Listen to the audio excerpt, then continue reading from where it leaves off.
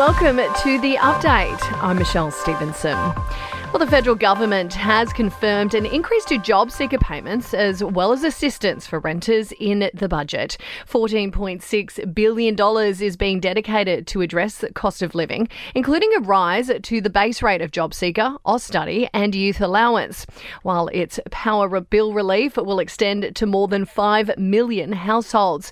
But Shadow Finance Minister Jane Hume says the real test will be if Labor is able to sustain the surplus. Low unemployment, a growing economy, plus that high inflation is causing bracket creep and those high commodity prices. It means that there is revenue just sailing through the door. If you couldn't deliver a surplus with that amount of revenue, well, when can you? Well, Jim Chalmers says it's a fair budget, which will help the most vulnerable. I think it also recognises, really from our whole team, from Anthony down, that we understand that a stronger budget isn't just an end in itself, it's what we build upon. Interest rate hikes and the high cost of living, meantime, are starting to curb consumer spending, with retail sale volumes dropping for a second straight quarter. The latest ABS data reveal a 0.6% fall in the March quarter. Outside of the pandemic, that is the largest drop since September 2009.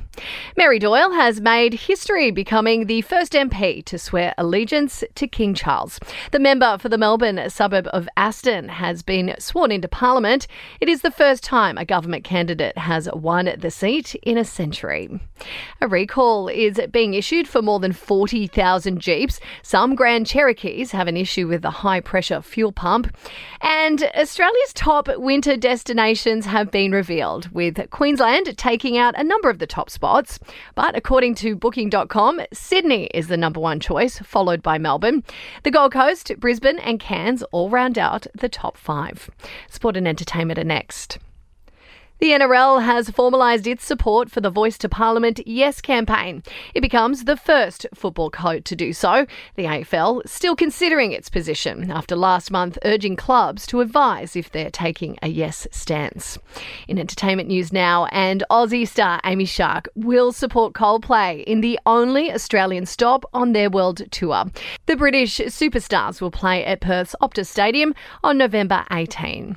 Forbes estimates that Beyoncé's Renaissance World Tour could rake in as much as $2.2 billion. This would make it the most profitable music tour in history.